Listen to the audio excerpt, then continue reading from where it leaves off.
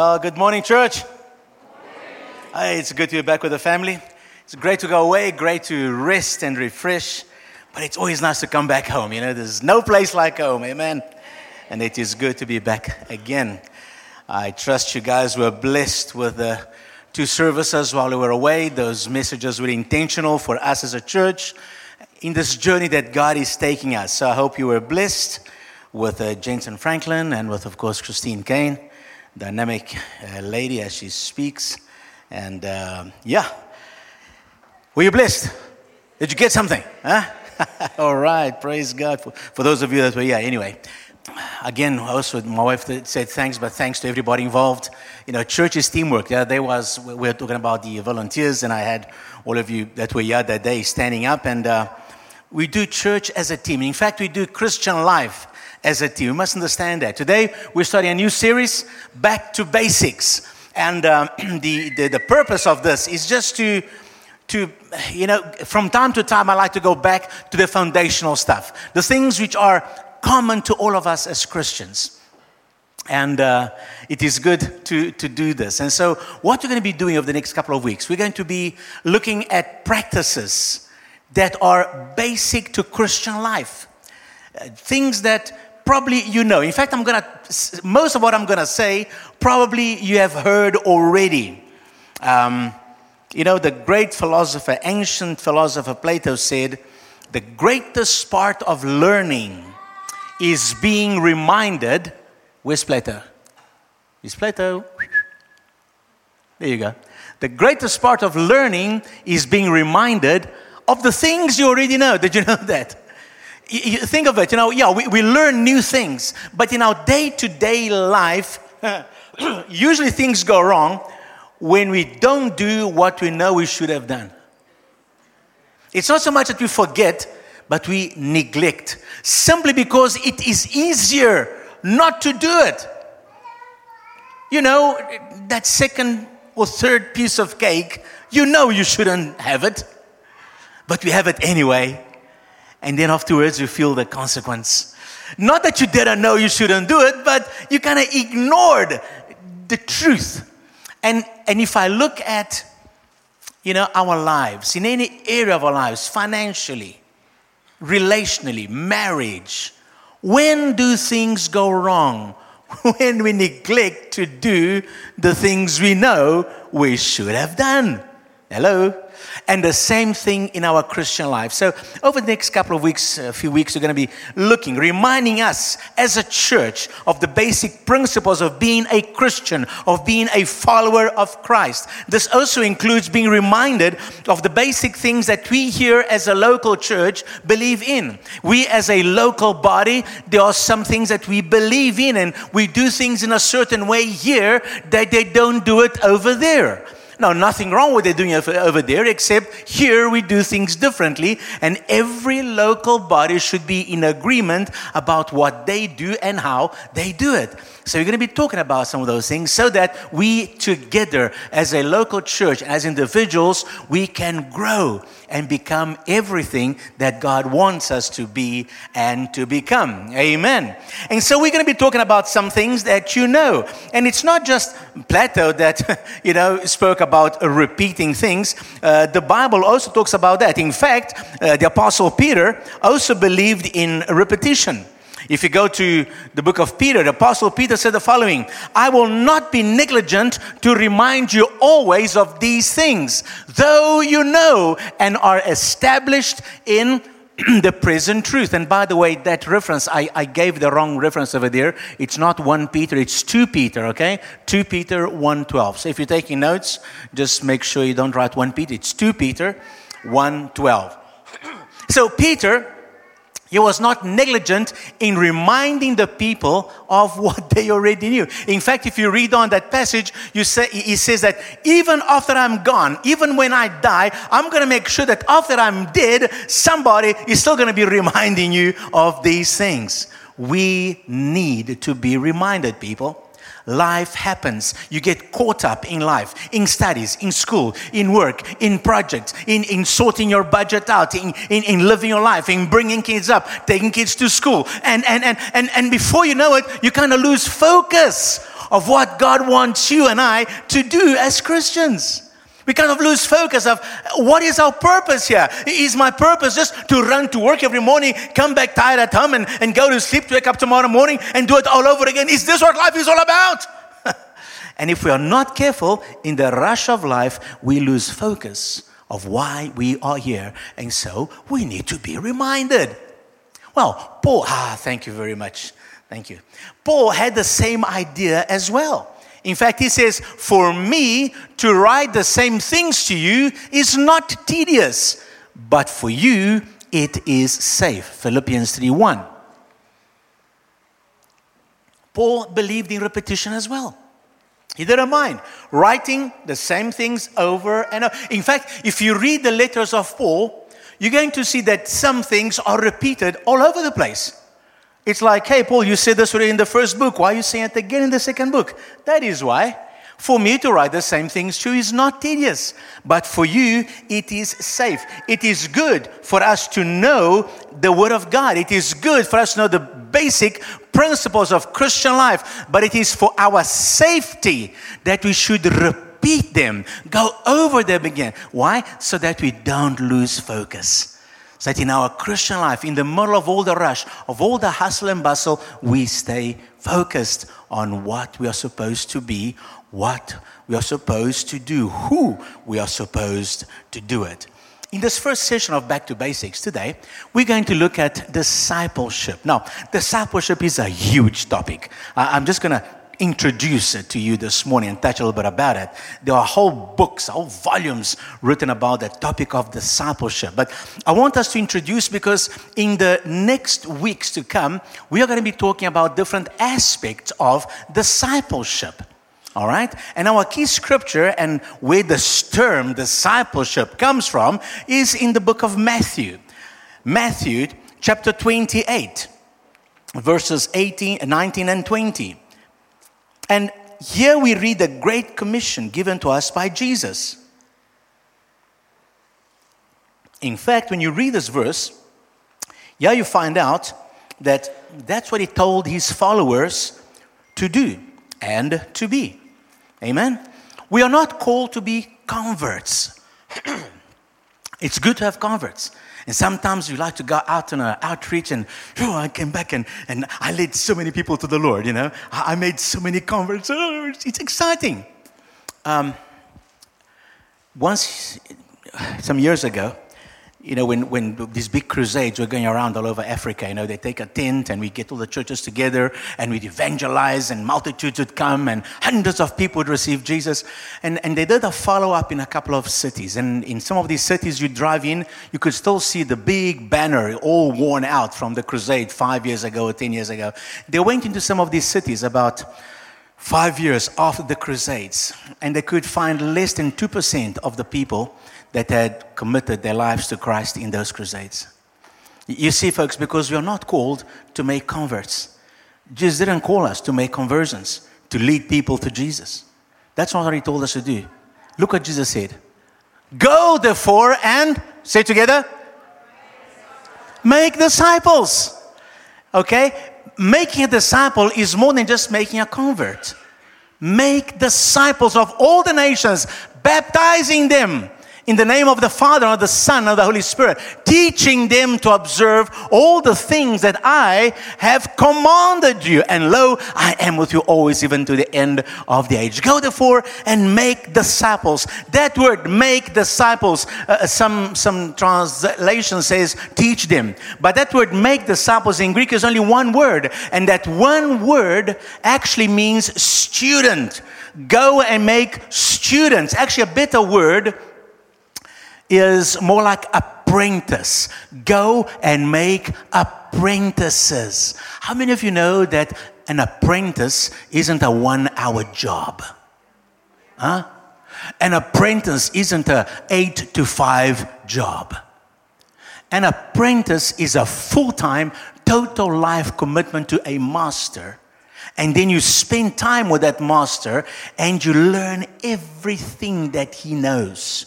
You live with him. You walk around with him. You follow him. In the days of Jesus, it was common to have masters and disciples. And in fact, back in those days, the rabbis, which were the masters, they would be very learned people. And they would only choose the best of the best, the cleverest, the most, the people that stood out. And they would say, you follow me. And to be chosen as a disciple was a huge honor, because not everybody qualified as a disciple. You had to have a certain amount of ability to be a disciple.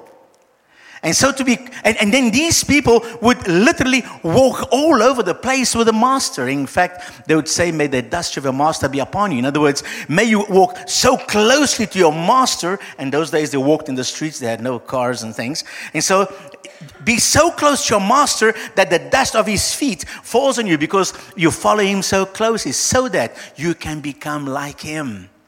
And it was an honor for those masters when those disciples would become as good as them, and some of them even going beyond. That is what a disciple is, a full-time student, an apprentice. Jesus says, go and make apprentices of all nations, baptizing them and then teaching them. There are three things: go, baptize, teach. Baptism isn't just a little religious routine you do when your babies get born or when you join a new religion. Baptism is a sign of total commitment to following Christ. Today in the Western world, baptism is like a little routine thing. But back in the first century, baptism meant an identification with a particular group of people and with a particular leader. Baptism in the first century was a cut-off line. I'm going from this philosophy of life to that philosophy of life. And back in the first century, to say that Jesus is Lord meant treason to the emperor, because back in the day, Caesar was Lord. Why do you think so many Christians were persecuted and killed? Because they had the audacity to open their mouths and say, Jesus is my Lord. Say, what? How dare you say that? And to the Romans, it was treason to say that Jesus is Lord, and they would be persecuted. To the Jewish people, it was blasphemy to say that Jesus is Lord, because there's only one God, Jehovah, and He is God. They did not understand the scriptures that speak about the Son of God, the Lord, the Savior. And so baptism was a serious business, man. You could baptize, on your way home, you could be killed. Hello? Anybody want to come and be baptized now? It meant something. And then teaching. It was a lifelong commitment to learning the ways of God, to learn to think and talk and walk and do life more and more and more like Jesus. And so this is the command of Jesus. And that somehow today we can have come to believe that a person can be a Christian without being like Christ. Hello? When Jesus gave the commandment, He said, become like me. But today, somehow it is okay to be a follower who doesn't follow. I'm a Christian. I go to church whenever I feel like it, if I feel like it. I give some money when I've got some extra change that I'm not using. I serve in the church when I've got nothing better to do, when I'm bored. But I'm a Christian. Really? Are you a disciple? Imagine if Jesus came to the disciples, and when he was calling them to follow him, imagine if he came there and he said, hey guys, would you guys mind identifying yourselves with me in some way? Don't worry, I don't actually care if you do anything I do, and I don't care if you change your lifestyle or not. All I'm looking for are people who are willing to say they believe in me and call themselves Christians. Would you guys like to be that gang? Huh? Imagine if Jesus had done that. What change would have been in the world? What change would have been in their lives? And yet many people today treat Christianity like we treat Facebook. I like. Cost you nothing to like. No commitment from you at all. When you've got time, you go there and you check up on your friends. Jesus doesn't want you to like him. He wants you to follow him. It's a different picture altogether. And he wants you to be a disciple who makes disciples. We are all called to be disciples and to make disciples. Oh, but Pastor, I thought the disciples and the people that make disciples are you guys, you pastors and evangelists and missionaries and people who are qualified to make disciples. I'm not qualified. I don't know anything about discipleship. Well, listen, think again. Disciple is a follower. You walk according and you walk with your master. You are a follower of Christ. You know something about Jesus. Jesus is changing your life. And as he changes you, you tell others and you help others to become more like Jesus. And as you read the New Testament, you realize that it's not complicated at all to be a disciple and to make disciples. Understand it is by grace that you are called. Jesus saved you by grace. You don't have to do anything to be saved. However, you need to surrender your life to him. And that's where sometimes people struggle with. Sometimes people can't believe that they don't have to do anything to be saved. Jesus has done everything. Other people struggle with the lordship side. Do I have to really obey everything? I mean, if he's already saved me, why must I obey him? And yet discipleship is a combination of these two. It's receiving his grace, knowing that you are forgiven. He died for you. You are now saved. When you surrender your life to him, you are saved. But in surrendering your life to him, there is a call for you to obey him. And yet, when you choose to obey him, he will come alongside you and help you to do what he wants you to do. And so it is not as complicated. How do you make disciples? Well, there are very simple things that you can do. And I'm going to just mention a couple of things from the New Testament, ways to make disciples. And you're going to find many more than these. I'm going to just mention a few of them to you. But there are many ways to make disciples. Number one, in Ephesians 6:4, fathers are to train their children. How easy is that? Okay? So fathers and mothers as well, but it starts with, notice it says fathers, because very often fathers tend to delegate to the mothers. Hello? Yeah, mom, you with the kid anyway, you do it, I'm too busy. I've got to go out to the boys tonight. We've got some important business to deal with. We have to plan our next fishing trip, So you deal with that. Now, fathers, it starts with us. Us as husbands, you're supposed to be the spiritual leaders of the home. And fathers are to train their children. In other words, talk to them. Pray with them at meal tables. Read the Bible with your children. Talk to your children about the things of God. Make sure you take your family to church. You don't have to be a theologian to share the basic things with your family. Talk about stuff around the table. Have a discussion. If you don't know the answer, it doesn't matter. Look for the answer together. Open the Bible. Ask another Christian friend. Ask your pastor. But get engaged in training. And notice training. Not just telling them training is you get involved in their lives. You do it with them. In Hebrews 3:13, all Christians are to exhort one another every day. Exhort means to encourage. Exhort means to help along. Exhort means to even sometimes bring a bit of correction if you have to. Exhort one another every day. As you're talking to somebody, talking to your brothers and your sisters, talking to people at work, you pick up there's something wrong, you give a word of encouragement. You offer to pray for them. It's part of your day-to-day life. In fact, in that first commandment of Jesus, when he says, go and make disciples, we make that go a very big thing. We are going, I'm going to China. On Saturday, we are going to evangelize. No. The word go there is actually as you go, make disciples. In other words, as you do life, while you're doing life, while you're working, you're at school, you're in the bus, you're playing, you're in the gym, as you go, make disciples. In other words, as you're doing life and conversation happens and you interact with people, become aware that you are a disciple maker. And as you can, help people come close to Jesus. Encourage your brothers and sisters. Bring a word of encouragement, a word of instruction. Offer a prayer. That's what it is. It's not so complicated. Exhort one another. In Titus 2:4, the older women are to train the younger woman. All right? Including cooking, okay? It's okay, everything. Because you know that a cooking instruction can be a wonderful disciple-making process, okay? And you can talk about Jesus and so forth. And 1 Peter 4:10, all Christians ought to use their gifts to serve others. In fact, the Bible calls these gifts the grace of God. All of us have been given graces of God, abilities in our lives that we ought to use to serve one another. Sometimes we take the gifts, the abilities that God has given us, and we use them selfishly for our own personal gain.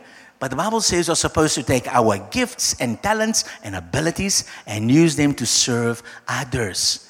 As you're, using them in your day-to-day life, help other people. And so there are many other scriptures. And as you see, it is not complex. You don't need a degree in theology to do any of this stuff.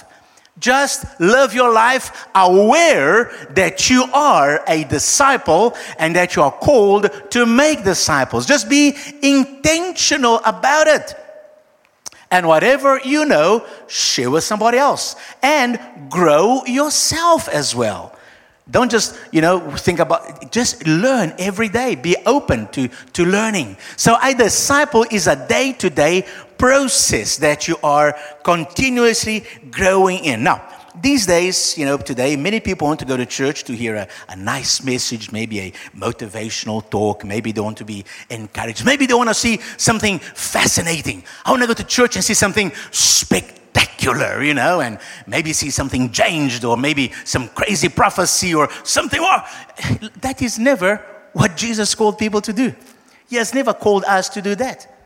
He's never called us to be, people that create fantastic stuff. He simply called us to follow him and to share that with others. And if you look at Jesus, it's amazing. He had the opportunity, he had the capacity, he had the power to do that, to create the fantastic experiences. And yet, when he preaches and he talks about discipleship, he does something completely different. Check it out. We're going to look a little bit at a passage of scripture, Luke 14, from verse 25 to verse 33. And I want you to listen to Jesus speaking about discipleship. All right? Here's Jesus talking about discipleship. He is an authority on the subject matter. So let's go. Luke chapter 14. And from verse 25 it says, Now, great multitudes went with him. And he turned and he said to them. Okay, so imagine this. I have a church full of people, and there's more people coming. They're flying over there, they're standing at the back over there, and it's now my turn to preach. Man, what am I going to do? You see, man, I'm going to pull out my best sermon. I'm going to make sure that I say something nice and sweet, because I want all you guys, plus all those guys, I want them to come back here next week, man. I want them to join this church, right? Because I want to have a big church, So I'm going to be very careful not to offend anybody. I'm not going to talk about sin, because, people get uncomfortable when you talk about sin. I'm not going to talk about hell because people get scared. I'm not going to talk about hell. No, I'm not going to talk about anything that offends anyone or makes anyone upset. I'm going to say something nice that excites you, that helps you to feel good about yourself. And now listen, when you get into the Word of God does those things for us. The Word of God does make us feel good. The Word of God does encourage us and so forth. But that is not the whole picture. We have to bring reality into what we preach. Now check this out. Jesus has a crowd. And if I was Jesus, I would say something very nice to the people, because I want them to come back next week and I want to make lots of disciples. Except Jesus, he does things differently. Look how he starts his sermon to the multitudes. If anyone comes to me and does not hate his father and mother, wife and children, brothers, sisters, yes, and even his own life, he cannot be my disciple. Wow, what an encouraging sermon. How would you feel like if you're in the crowd and you've heard about this Jesus that is doing miracles and he can walk on water and he can feed multitudes out of nothing? And I've got to see this guy, man. I've got to get my piece of my pie. I want to pray. I want a bread. I want something. I want to see this guy. And you come to him and this is what you hear. If you don't hate everybody else and follow me, you cannot be my disciple. Now, let me stop a little bit over there. When he says hate your father, mother, wife, brother, blah, blah, blah, it's not saying you've got to hate them. All he's saying is this: your love for me has to be so much higher than your love for your family, that when you look at your love for me compared with your love for your family, the love for your family looks like hatred compared with your love for me. That's all. Because the Bible does not want you to hate your family. In fact, when you read the scriptures, family is very important to God. Family is very important to the disciple. The disciple must put his family first. In terms of your priorities, you don't put work and things of this world. You must first look after your family. It's God first, and then the family. So family is important. But understand, he's talking about levels of magnitude over here. Your family, your devotion for him must be higher than your family. Now, why does he say this? Because back in those days, and still today, in many cultures, when you turn your back on your traditional religion or the religion of your family, you run the risk of being rejected. You run the risk of being ostracized. In some cultures, you run the risk of being killed for rejecting the faith of your fathers. So he's warning you, listen, don't think you're going to follow me and still keep a foot on that. No, your commitment must be to me. Your love for me must be higher than the family. Wow. Not only that, but he says there, and his own, stay on the same verse still. And his own life also. So a disciple puts their faith above their family, but a disciple also must be prepared to sacrifice self. It's not what I want, it's what Jesus wants. Is that how you run your life? Before you make a decision about your future, your career, your marriage, you're moving from place A to place B, do you consult Jesus? Or do you just do it first and say, oh God, please bless the decision I've just made? Because the Lord wants to be part of your life, every aspect of it. How many people have seen boy or girl meets another boy or girl, and the Word of God says, be of one mind. Do not be unequally yoked. If you're a Christian, marry a Christian. And how many times I've had to deal with counseling room where boy or girl comes to me and says, Pastor, help me. I married my wife, my husband, they're unbelievers, and now I'm suffering. We are butting heads, and we don't agree about this. We're fighting all the time. But why did you marry unequally yoked? Oh, but he was so cute, and she was so pretty, and blah, blah, blah, blah, blah, blah, blah. And what we do is we put my will above his will. And then consequences happen. You see, to be a disciple of Christ means sacrificing yourself and putting God first in everything.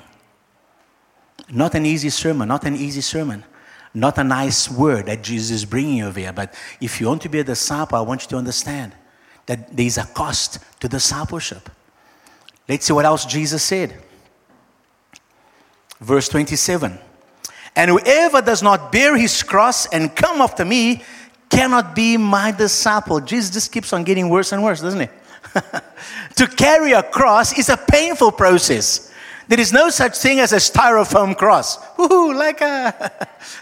Crosses are heavy and they hurt you, man. In other words, there is pain in carrying a cross. And Jesus is saying a disciple must be prepared to accept pain rather than always expecting pleasure. Guys, we live in a society where everybody wants pleasure. We want us to pamper our flesh in every way. We want the easy way out. We don't want any pain, no discomfort.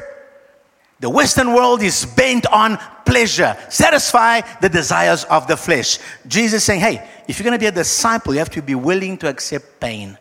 Sometimes following Jesus is going to cost you pain. It's going to be painful. There is pain in life sometimes. And Jesus is preparing the crowd. Amen.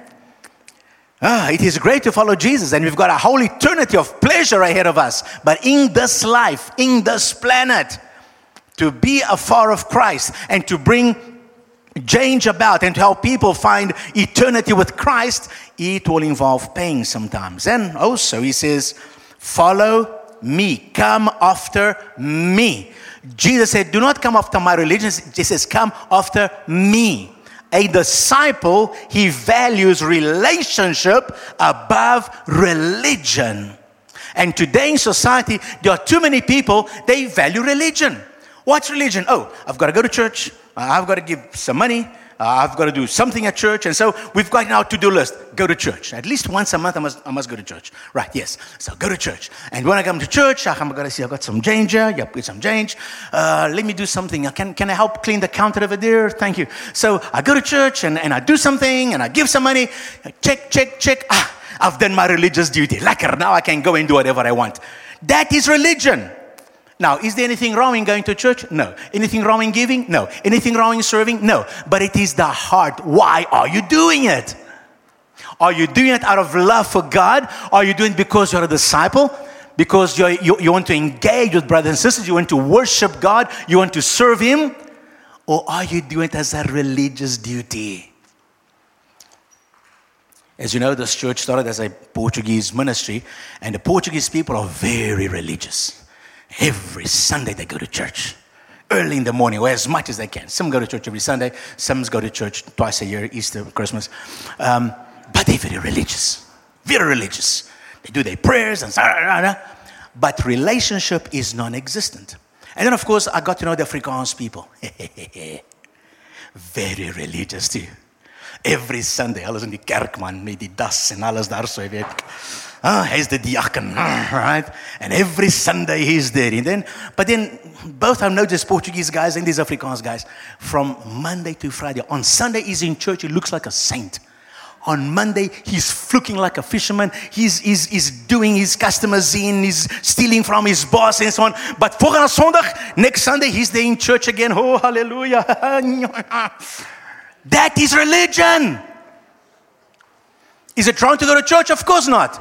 But it's a matter of the heart. Why are you there? You're not allowing Christ to change you. You're not a disciple. You don't have relationship with Jesus. And that's why I say Christianity is not a religion. It is a relationship with the living God. You are growing in knowing Him. You're allowing Him to change you. You're allowing your life to line up with His desires, His standards. You allow your mind to be changed, that you think more and more like He thinks, and you deal with others more and more like He wants you to deal with others. There's a difference having a relationship and having a religion. Is this making sense to anybody? Yeah. And so that's what God is calling us. Jesus is calling us not to be religious, but to have a relationship with Him. What else? Verse 28. For which of you, intending to build a tower, does not sit down first and count the cost, whether he has enough to finish it? And then in verse 33 he says, so likewise, whoever of you does not forsake all that he has cannot be my disciple. Wow, what a sermon, guys. In that verse 28, which of you intend to build a tower does not sit down first and count the cost? The Lord is talking about commitment. A disciple is someone who understands commitment. You don't try to be a follower of Christ. You become a follower of Christ. You make a decision. You count the cost. And that's why Jesus puts it up front. When the multitude comes and says, hey guys, you want to follow Him? These are the conditions. Guys, it is a great choice you're making. But understand there is a cost to following me. Are you prepared to pay the price? Or do you just want the brand? You just want the t-shirt? Huh? Or are you going to take on the whole thing and allow my ways to become your ways? And so he talks about building a tower, and then he talks about meeting up with a king that's coming towards you. Building up with a tower has to do with this whole thing of commitment. Making sure I'm prepared to go until the end. So many people, they get excited. Yeah, I'm going to follow Jesus. I'm going to change. And then the first headache they've got, and we pray for them, and the headache doesn't go away. The stuff doesn't work. And they drop out. no commitment, no follow through. They don't want any pain and no discomfort. They just want all the blessings. So God wants commitment out of the disciple. I'm going to follow Jesus because I know He's the way, the truth, and life. There's no one else like Him. He's the only one that can take me from here into eternity. He's the one that guarantees my eternal salvation. No one else can do it. So I am committed to Him. No matter what discomfort I find, I'm prepared for the joy and for the difficult parts. I'm taking Jesus for life. But then He talks about a king. Now back in the day, when two kingdoms were going to go against each other, king is coming towards me. I sit down and I check out how big is that kingdom? How big is his army? And I look at my army, my kingdom. Can I handle him? Can I confront him? Can I overcome him? If yes, come baby, let's do this.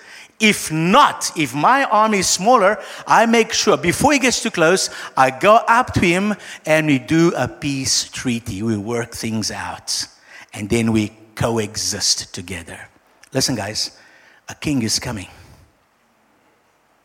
A disciple, what he's saying is this: a disciple is someone who is preparing himself for the king. King Jesus is a mighty king. Remember when he came into Jerusalem around about Easter time, he came on a donkey and he came as a humble servant. But Jesus is going to walk into Jerusalem again, a second time. And this time, he's not coming as a humble servant. He's coming as a mighty king with a mighty army to rule and to reign. And I'm getting myself prepared to meet that king. I know I cannot beat him. There's no way that me with my little peanut brain and my resources, there's no way I can go up against this king. So I've made peace with this king. I've surrendered my life to him, and I'm preparing to meet him. And so a disciple is someone who has made peace, because see, this king is actually a prince of peace. He doesn't want to make war. He's making war against evil. But he loves us, and he wants us to be part of his kingdom. And yet, so many people today, they are challenging this king. There is no God. I've got to exist. I will tell God this. Big talk. One day I want to see how are they going to handle themselves when they stand in front of this mighty king and their knees become like jelly and they realize they can't do a flippant thing against this king. And they have not made peace with this king either. Ouch. So, a disciple is someone, yes, who faces these costs, but it's also someone who has made peace with the king. And we are expecting, we are ready for the king. And we are aligning our lives more and more with the king. And we are helping other people to become aware of this king and join us in becoming part of his kingdom. Hallelujah. Amen. Oh, man. Are you ready for the king? Are you still uncertain? So you see, discipleship, yes, it is challenging. Yes, it can cost you something. But it is the only way of life that's going to take you somewhere. That's going to give you meaning. God is the one who created you, who made you, who put the gifts and talents and made you the way you are. He's the only one that can guide you into living a fulfilled life, a meaningful life. This world is chasing after all sorts of things, but all that stuff is meaningless. Solomon says it very clearly. All this is chasing after wind and is worthless. How many testimonies you have heard of people, they achieve so much in life, riches, greatness, power, and it comes to the end of their lives, they are miserable. The only ones who can really find fulfillment in life, rich or poor, are the ones who make Jesus the Lord of their lives, who truly become disciples of Jesus, who take what they have and use it for the kingdom of God, who don't live for themselves, but live for others and allow Jesus to be the one guiding them. So guys, in closing, and we'll talk a little bit more about aspects of discipleship as we go forward. You know, one may be a casual Christian, but you cannot be a casual disciple. And if you listen to what Jesus said, you realize that you have to be a disciple intentionally every single day. A few weeks ago, I mentioned here that I believe the Lord is calling us this year to intentionally be the church that He wants us to be, to intentionally be the person that He wants us to be, the family He wants us to be. I sense He wants us to be better carriers of His presence. Where we live, where we go to school, where we work, where we do whatever we do. Be carriers of the presence of Christ. That's what a disciple does. And as I bring these closing remarks on discipleship, let's understand this. Being a disciple is not an event. It's a lifelong process of growing in maturity and in knowledge of Christ. I've been a Christian for many years. I've been a pastor for many years. I'm still learning. I'm still a student. I'm still an apprentice. I still make mistakes. I still need to be corrected. I need encouragement. I need a kick in the butt now and then. Listen, guys, we are all in the process. And so are you. And you don't have to wait until you know more. No, right where you are with what you've got, you can realize that you are a disciple. You can be a disciple and you can make disciples. You can start talking about discipleship stuff, following Jesus with others. Discipleship is the process of bringing people to Christ and growing them into what they are to become as Christians. And you are all involved in this. Oh, I thought it's only the evangelists that do. No. All of us are called to do it.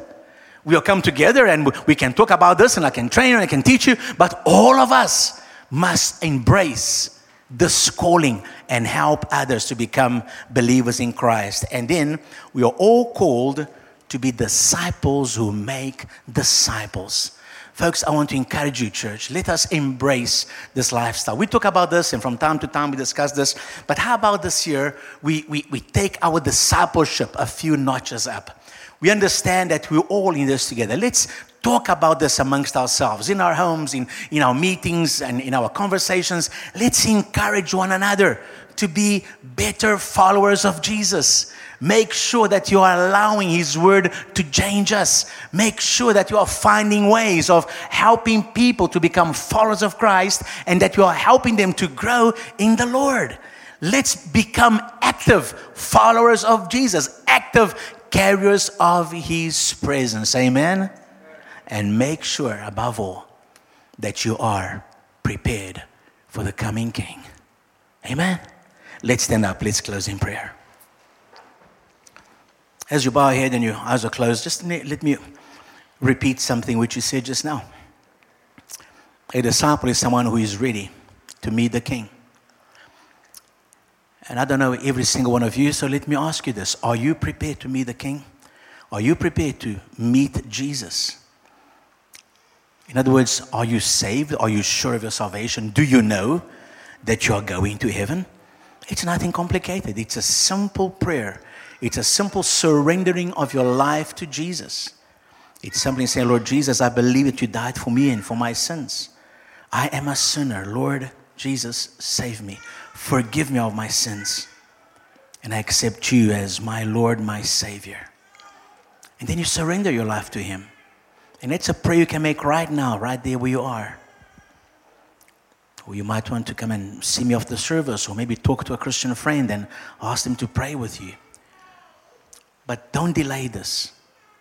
Decide today that you are going to be a follower of Jesus, a disciple of Jesus Christ. And allow the power of God to change you, to bring fulfillment, to bring hope, to bring meaning to your life. Amen.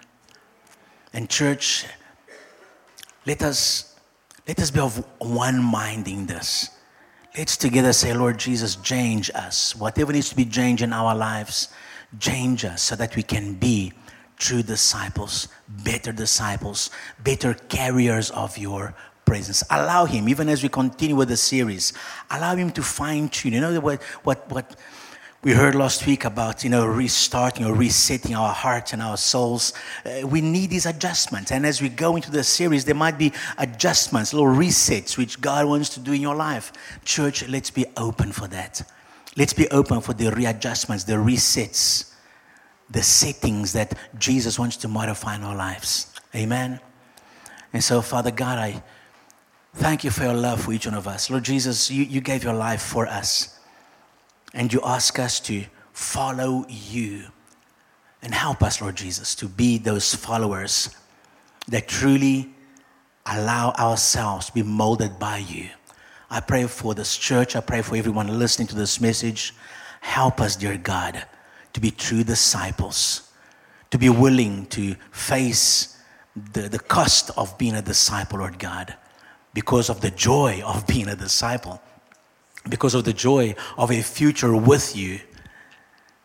Make us effective carriers of your presence this year, Lord, in a way that we've never felt before, never seen before, my God, so that your name may be glorified, so that lives may be touched, so that people may find joy and peace and fulfillment, Lord God, and meaning in their lives.